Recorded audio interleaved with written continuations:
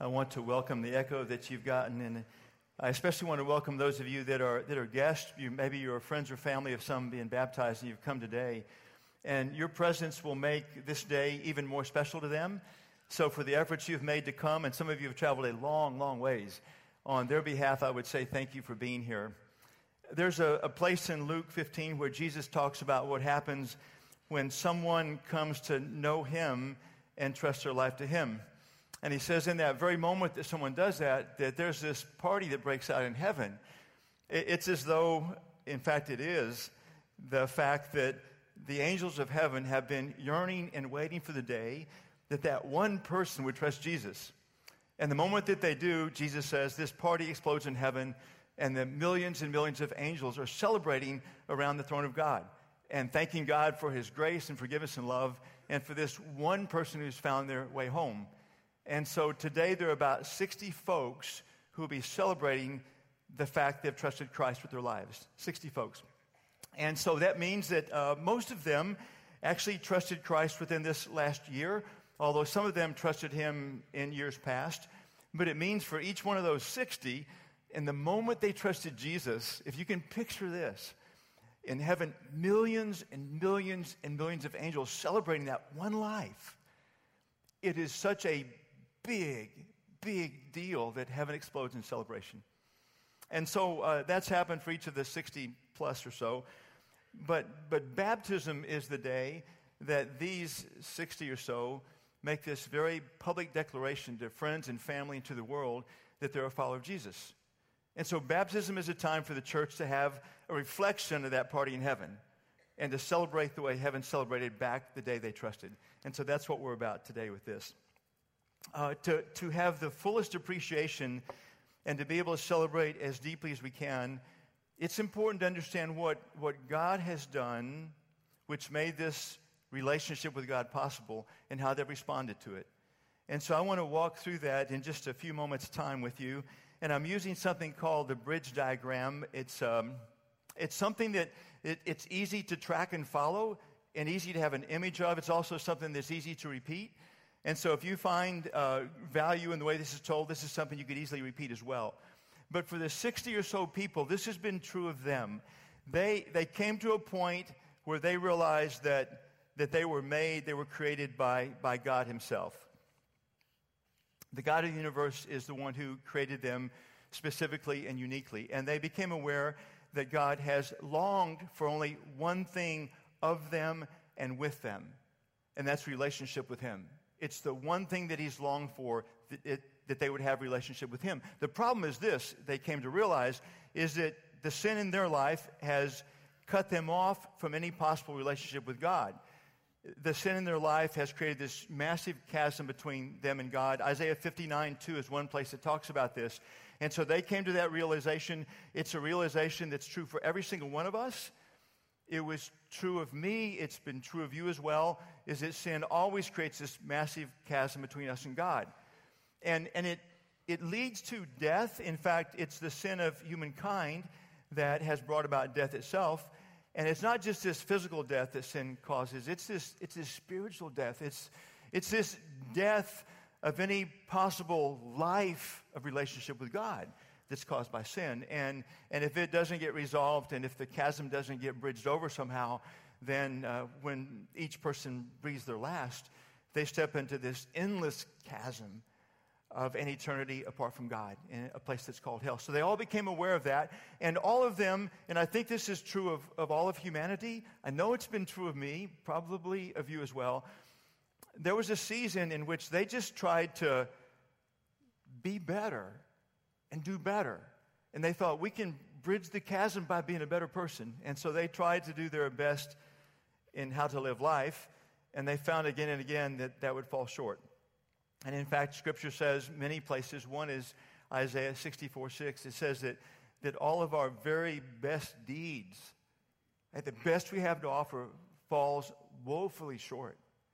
And so each of these 60 or so came to understanding that point and realized they were pouring out their best and falling very, very short. They had no hope on their own. And then they realized that the reason that Jesus, who is God the Son, came from heaven 2,000 years ago was specifically for that Friday when he was 33 years old, that he would let sinful men crucify him, nailing him to a cross. They began to realize that 2,000 years ago he came for that very day.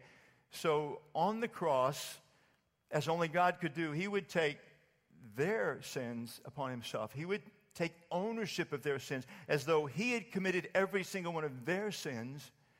And they came to realize that he had taken the full punishment for their sins on that Friday. And then they realized on that Sunday that followed, he rose from the dead, and he's the living Lord and living Savior. And as the living Lord, he's invited them to cross this chasm. On that day that he came and died on the cross, he created this bridge that covers the chasm between us and God. Now, the fact that he built the bridge doesn't mean that all of us have a relationship with God. And the key is this, is because God won't force relationship with himself. He would never force anyone to that. Someone has to choose to walk across the bridge. So this is what these 60 or so did at one given moment in time. Scripture says to cross the bridge, to have a relationship with God, we have to have faith in Jesus, or some places it's worded to have belief in Jesus or trust in Jesus. And those English words, they all come from the same Greek word in which the New Testament was written originally.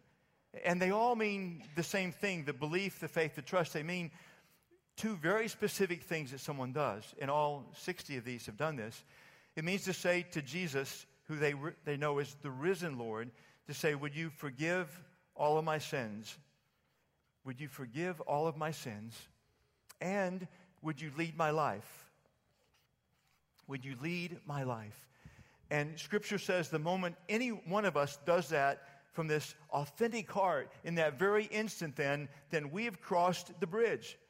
And there's this relationship with God that's begun. And so all 60 or so of these, that's what's happened for them. And they came to a point of realizing what they couldn't do for themselves, God, in this stunning love for them, did for them. And it's true of all of us. None of us could cross the chasm on our own. None of us could build a bridge. But God's stunning love is equally infinite for every single person on the planet, including you and me. And so these have crossed the bridge. Now, part of what I want you to be able to celebrate as fully as possible is to understand what's happened because they have placed their faith in Jesus and asked him to forgive and lead.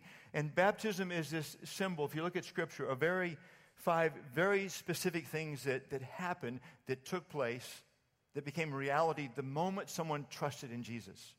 And so I want to walk through those with you. One is forgiveness. In that very moment, every single sin of their lives was forgiven by God, completely forgiven. And in baptism, there's this powerful symbol of it. We understand that we would use water to wash off dirt and filth.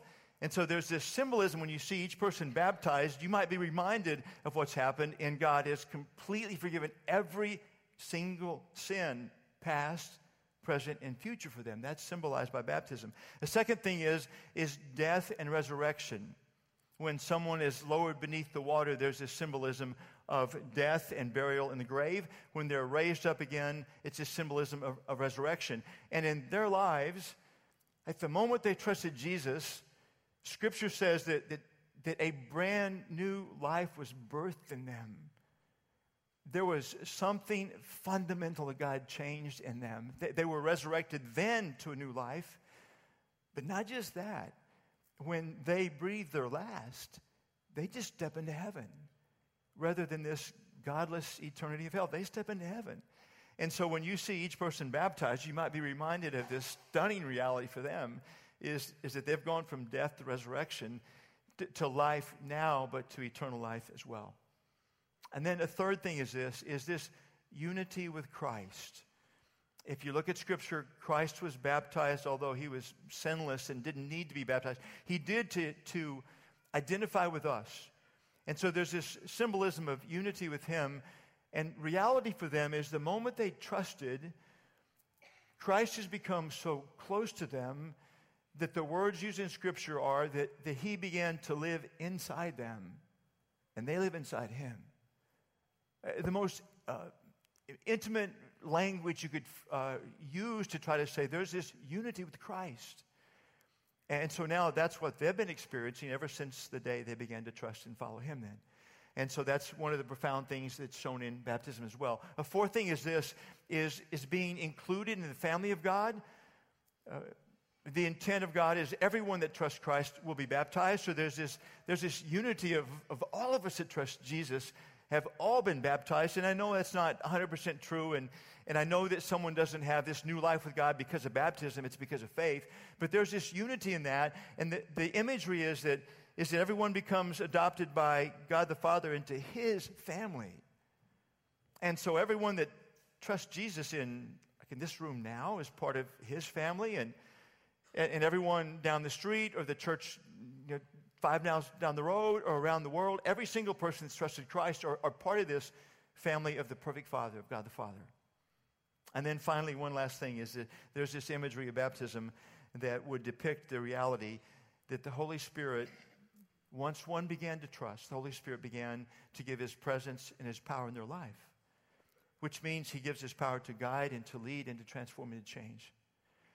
And so I would like to encourage all of you to look at this list for a moment and ponder the one in this season that means most to you or would mean most to you. If you're a follower of Jesus, ponder the list and think of the one in this season that you're most grateful for. And when you see the baptisms, I would encourage you to think of that is true in your life because of Jesus Christ. And if you have not yet, to this moment in time, asked Jesus to forgive and lead you, ponder the thing that would be most meaningful to you in this season if God were to do it. And then I would say that he will, if you come to a point of asking him to forgive and lead you. So this is how we'll unfold with this. The 60 or so all have a profound, moving, personal story. And rather than give the whole crowd all of those, we've just asked one person, Sean Lewis, to give his story. We've captured that on video, and you'll get to see Sean Lewis's story. But be mindful that there are another 60 stories that you'll see in the pool as well that unfold. You won't know the details of them. When Sean gives his story, there's a point where he uses this term, top three. And so we're all on the same page of knowing what that means around here. It means fundamentally that everyone that trusts Jesus understands, or at least God hopes we understand, that we would use our lives to help someone else come to trust him as well. And so around here we talk about having a top three, having 3 people in our world, in our orbit that don't yet know Jesus, but mindful that God might use me or might use you, and to pray for that person, to invest in that person in their life and in the relationship with them, to invite them to church and to tell them what God has done in your life through Jesus. And so he mentions top 3. That's what he's mentioning when he talks in his story here. And so after he finishes his story, then Sean, actually, with his wife Rebecca, will be the first ones baptized. And then we'll have baptism after baptism, and the intent is to worship God from the core of our being. And if you have trusted Christ, that will come so easily. If you've not yet trusted him, I would invite you to let yourself be caught up in the words and the music that are being sung and worshiped, and see how God reaches into your heart and mind and stirs you in this time. And so let me say a brief prayer, and then we'll roll to Sean's story, and then the baptisms will begin to roll. Father, we thank you for these lives eternally changed by you. And thank you for your stunning love that is infinite for every person on the planet. Thank you for making the way through Jesus. Thank you for the celebration today. I pray that today's celebration will be experienced to the hilt by all that are here. But I also pray it will spawn some more people to come to a point of trusting Jesus to forgive and lead, which will spawn more celebration, which will spawn more to believe as well. So we give this entire time to you, Father. In Jesus' name, amen.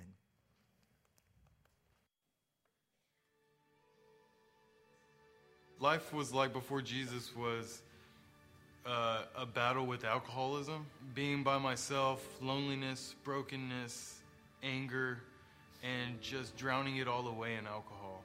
Something inside that it was so anxious to come out, but fear and anxiety kept it in. The feeling of not being accepted in God's eye. They said that to battle alcoholism, you've got to find a higher power. To find that higher power, I dove straight into the harbor. I had woken up that morning, and something was stirred inside of me from a very much dazed and hazy previous night of alcohol consumption, where God stirred in me I needed to go to church. Kyle Melgren and I, we graduated the same year, but we never really knew each other. Our paths might have crossed a couple times, but nothing really stuck out until I walked into the harbor. I walked into the harbor, and a broken person looking to latch on to anything at that time. And I just walked to him after not seeing him for probably 13 to 15 years and just gave him the biggest bear hug like I'd known him all my life, when in fact we barely really knew each other. Coming across the Top 3 initiative, it was brought to my attention that I become his number one on his top 3. Being someone's top 1 and a top 3, I had no idea what the meaning was until you actually learn about the Top 3 initiative and what it means to the church as well as the individual. I felt like God brought me here on that day at that moment for a special reason, with a broken marriage, a broken household, and God said it's time. His plan for me said it's time on January 1st to finally give my life to Him. Making that choice led to surrendering my life to Jesus. It was the greatest moment of my life. Once finally making that choice and making that decision to make Him part of my life, but not just part, but dedicating my entire life to Him, the stress, the fear, the anxiety, everything just was, I gave it to Him, because you never really take into aspect not living life for Jesus until you actually realize what it is to live for Jesus. It actually shows to the church, family, friends, that it's not just you having the Holy Spirit inside you, it's giving back to the community and showing your support and showing people that you are giving your life to Jesus. It's still ongoing, and I'm so excited for the